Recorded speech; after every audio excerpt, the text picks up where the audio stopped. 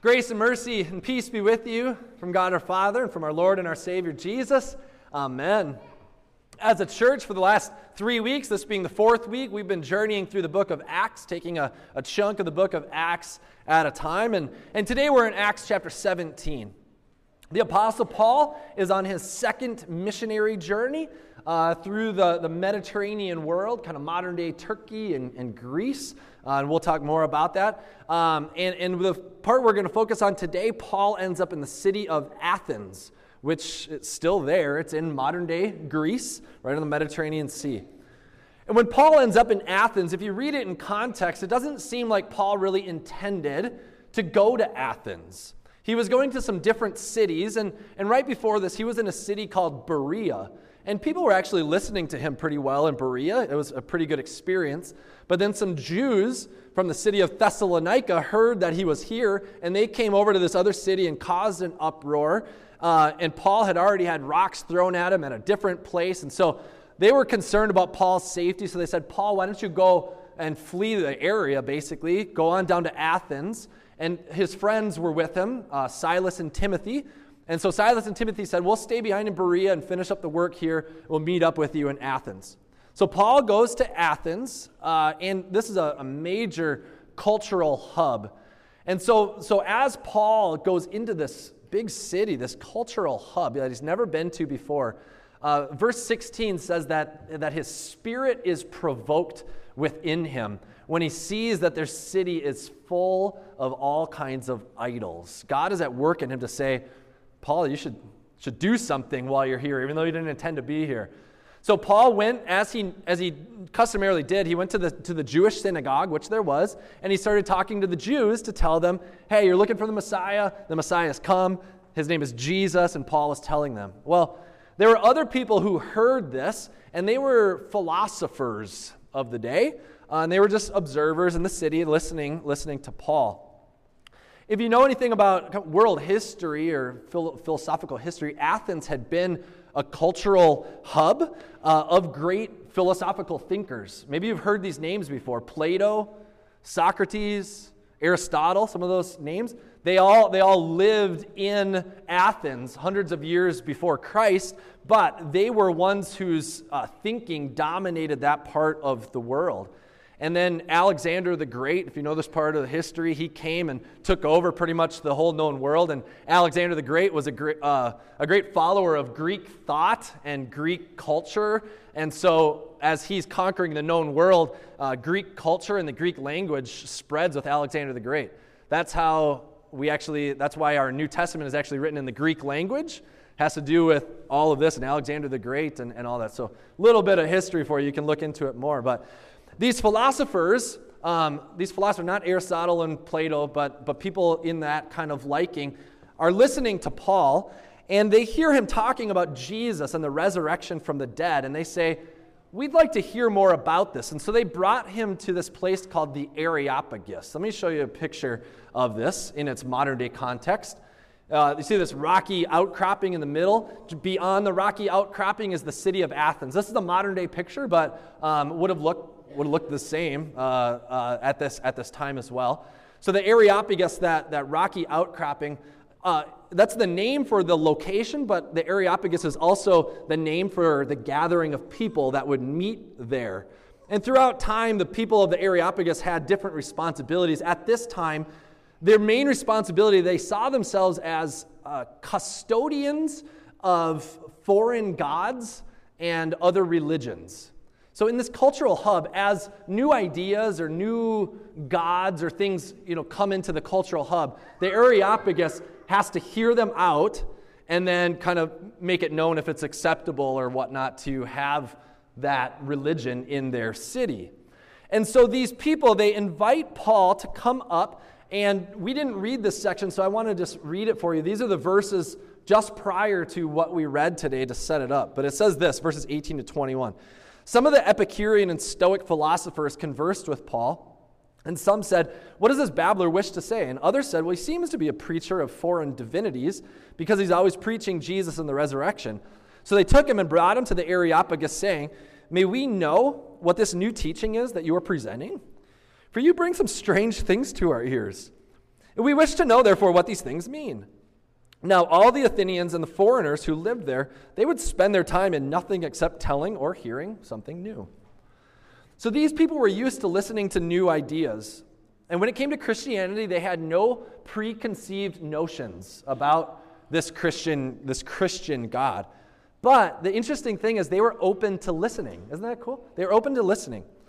So we see Paul then quite tactfully say to them, "Men of Athens, I perceive that you are very religious."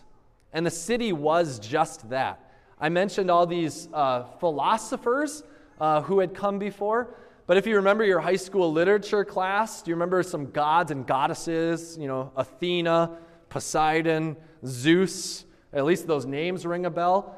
Well, in the city of Athens, it was primarily the city of the goddess Athena, all right? But they also had temples built to Poseidon and also to Zeus and others as well. So Paul goes, and there's all these idols, all these places, all these things.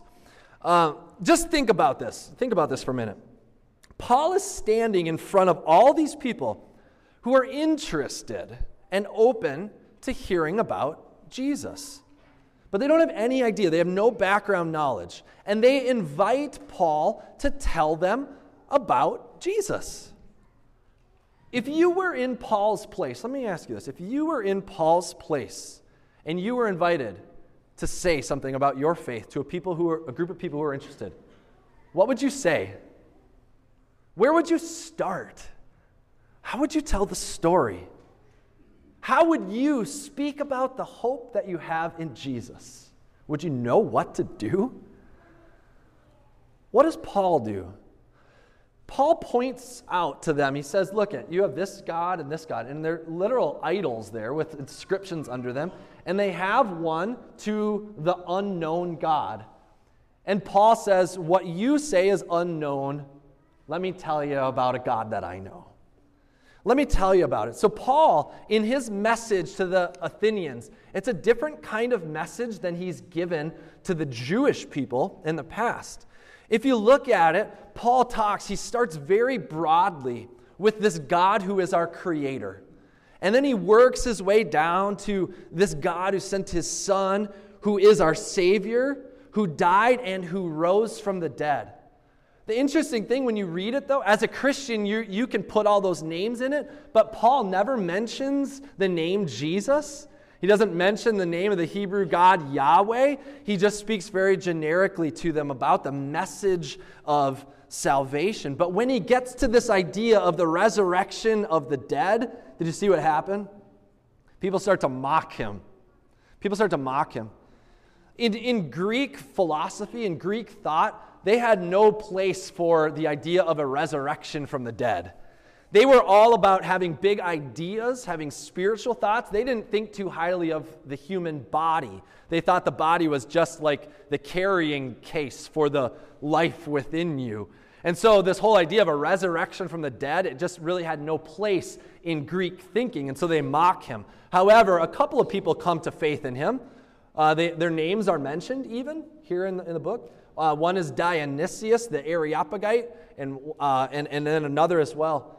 Church records indicate that eventually this person called Dionysius became bishop in the city of Athens. Whether it's this one or not, we don't know. But Paul had a little bit of an impact there. That's a lot of history for you. Let's talk about our present context. Let's apply this to our present day world.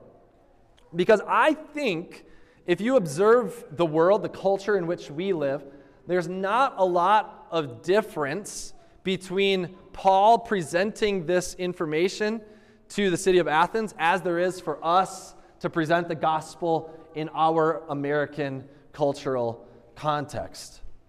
As Paul said to the Athenians, you are a very religious people. You could say the American society is a very religious culture. Now, some people would balk at that idea, and they would say, "Well, I'm not religious. I'm more spiritual." I don't know if you've heard people say that before. The idea is still the same, though. We've got lots of different people in this culture of lots of different religions, philosophical ideas, different ideas about things. And so I want to ask you, if you were given the opportunity to be invited to a group of non-Christian people that have their own ideas about religion and spirituality, but they were open to listening to you, and they said, I want you to come to us and tell us what you believe about this Jesus guy. We're interested to know. Christian brothers and sisters in this room, my friends, would you know what to say? Would you know where to start? What would you do? How could you tell of the hope that you have in Jesus? In what way would you do it? How did Paul do it? Paul knew the Word of God so well that it was within him that he was able to tell this grand story in a very simple way to the people of Athens. He knew the Word of God so well it was within him. And Paul could, at different places, to the Jews, apply the Word of God in a different way. He knew God's Word so well that it was within him that the story of salvation simply came off of his tongue. So, if you were to have that opportunity, what would you do? What would you say? Where would you start? And many of you might be thinking, I don't know. I don't know. I kind of hope I never have that opportunity. Maybe some of you are thinking, right? If that's what you're thinking, if you're thinking, man, I don't know where I would start. Let me just plain and simple say it like this. You need to open up your Bibles and start reading them. Okay? You need to open up your Bibles and start reading them. Because how are you supposed to know the Word of God so well that you can simply talk about it if you haven't learned it? And where can you learn it best? By reading it. By reading it. I want to share with you a few, I'll say, alarming statistics about the state of the Bible in the American Christian church, in the lives of American Christians. Perhaps you've heard it said that the Bible is the best-selling book of all time. Year after year, it tops the charts way, way, way above anything on the New York Times bestseller list. I don't know if you know that. But it's just in a league of its own that they don't even include it because it wins every time. All right? But here's a statistic from the American Bible Society. Almost 9 out of 10 households, 87% of American households, have a printed Bible in their homes. And the average household has 3. Now, we're talking about printed Bibles here. This is not even including the access that you have on the internet or apps or whatever. Think of the access that you have to the Word of God. This is print Bibles. Now, that seems like a great thing. This is all Americans, not just Christians, all Americans. But I want to show you a more staggering statistic, and here's a little pie chart we'll put up here. If you look on the right-hand side, that's more dealing with how much of the Bible have you read. 10%, none of it. 13%, only a few. 30%, several passages. 15%, at least half of it. 12%, almost all of it. And then you get to these 11% and 9%. So essentially 20% of American Christians have read the whole Bible. Okay. I'm not going to put you on the spot, but where do you fall in that? How are we supposed to know what the Word of God is? How are we supposed to know this truth so well that we can give an account of the story of salvation in a simple way if we don't know what the Word of God is, if we've never read it? In the gospel lesson for today, in John chapter 8, Jesus said this: "If you abide in my word, you are truly my disciples." If you abide, what's another word for abide? Live.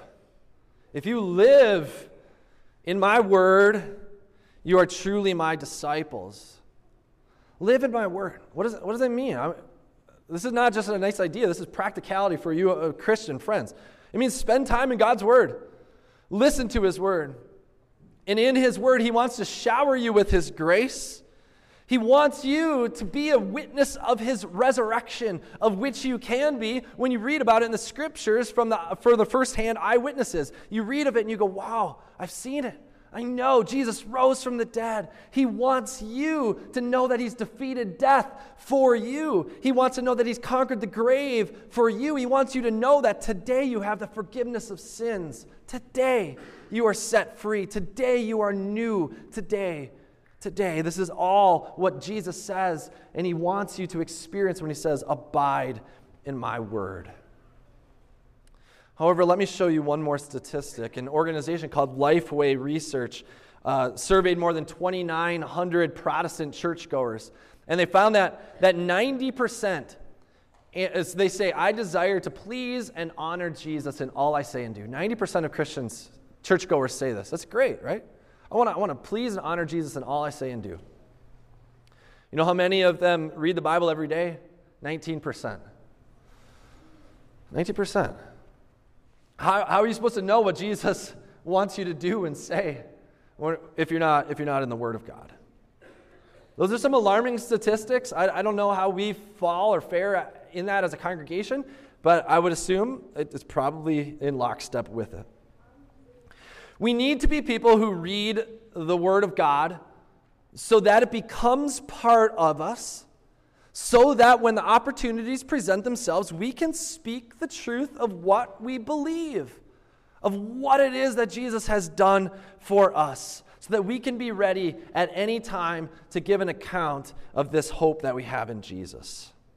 Now, I totally, wholeheartedly understand and have experienced myself how intimidating Bible reading can be. I'm saying this to you as your pastor. I too understand how intimidating it can be to open up the Scripture. Sometimes it seems overwhelming. Maybe you start reading, you say, I don't know where to start. I don't know what I just read. I don't know if I want to keep reading because it doesn't really make sense, and I don't know what's going on. I'll just say it like this. Daily Bible reading is a healthy habit. It's a healthy habit, and just like all healthy habits, it's incredibly difficult to start.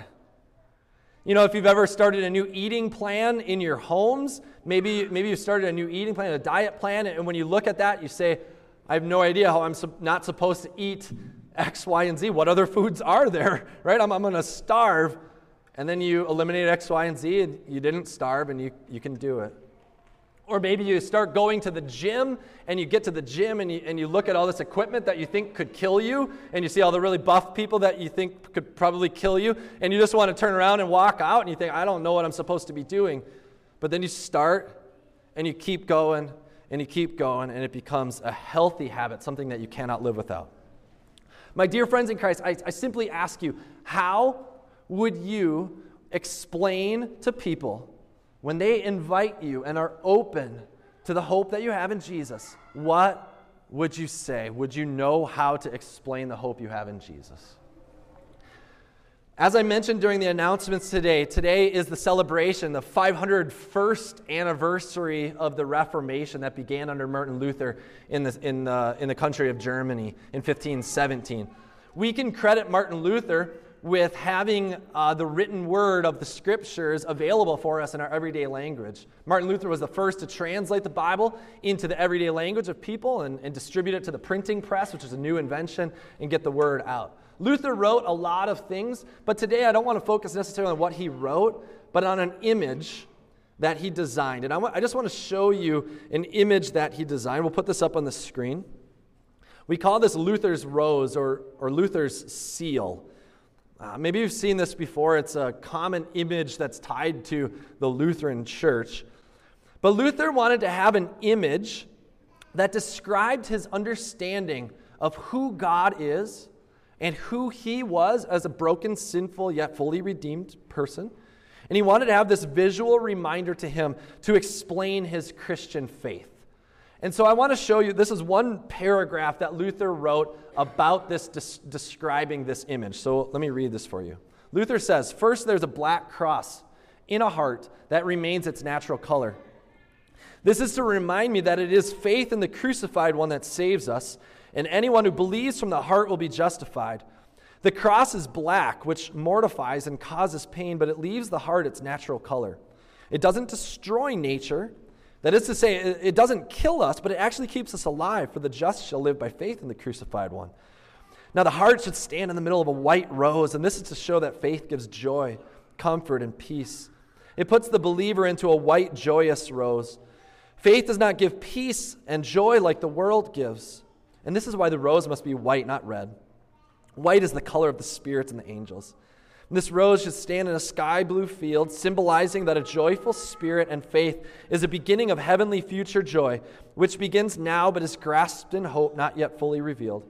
And around the field of blue is a golden ring to symbolize that blessedness in heaven that lasts forever and has no end. Heavenly blessedness is exquisite, beyond all joy, and better than any possessions, just as gold is the most valuable and precious metal. This is Luther's image. It was one way, a way to be able to see the faith. My dear friends, for you to be able to stand in your Areopagus of today, when you are invited to speak of the hope that you have in Jesus, this is a world that is mired in many different options, many different suggestions of what one should believe. And there's no common source of moral authority even. So what will you say when you're given the opportunity? You've got to start by getting to know God, to get to know His Word. And so my challenge to you is to open up the Bible every single day of your lives. Start reading something. As part of this journey through the book of Acts, we're providing a daily Bible reading for you. It's printed for you in the notes and news section of your bulletin, a short little thing that you can read in less than 5 minutes. I'm encouraging you, open up the Bible, start reading something on a daily basis. On your way out today, we made a little bookmark of Luther's Rose, an image of the faith. And on the back, that long paragraph that I read for you is printed on the back.